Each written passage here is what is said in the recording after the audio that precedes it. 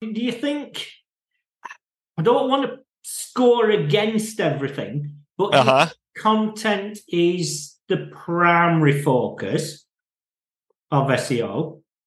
I do. And I know a lot of people who work in publishing who only know a little bit about SEO, but they are more successful than a lot of the trained SEOs that I know because they're just producing really good content. And that's what the audience responds to. Yes, SEO helps them. But I would honestly rather be a great content marketer than a great SEO.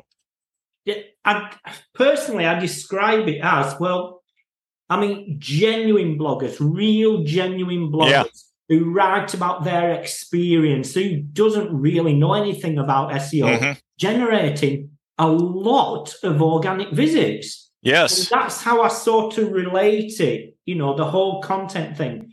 Well, why do they? Because they're writing about what's passionate to them, and it relates to their audience. Yeah.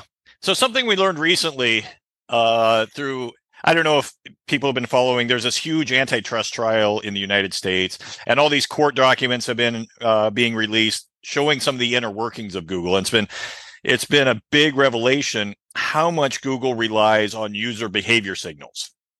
What users are clicking on, what they're reading, what they're scrolling. And we had no idea as an industry how much of this data they relied on, that Google can't operate without it.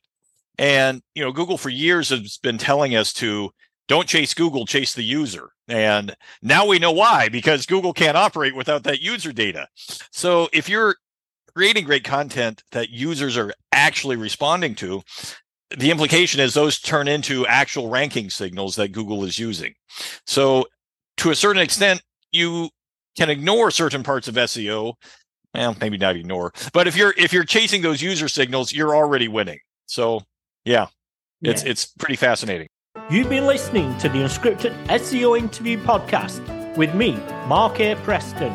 Join us next time as I interview more top SEO professionals.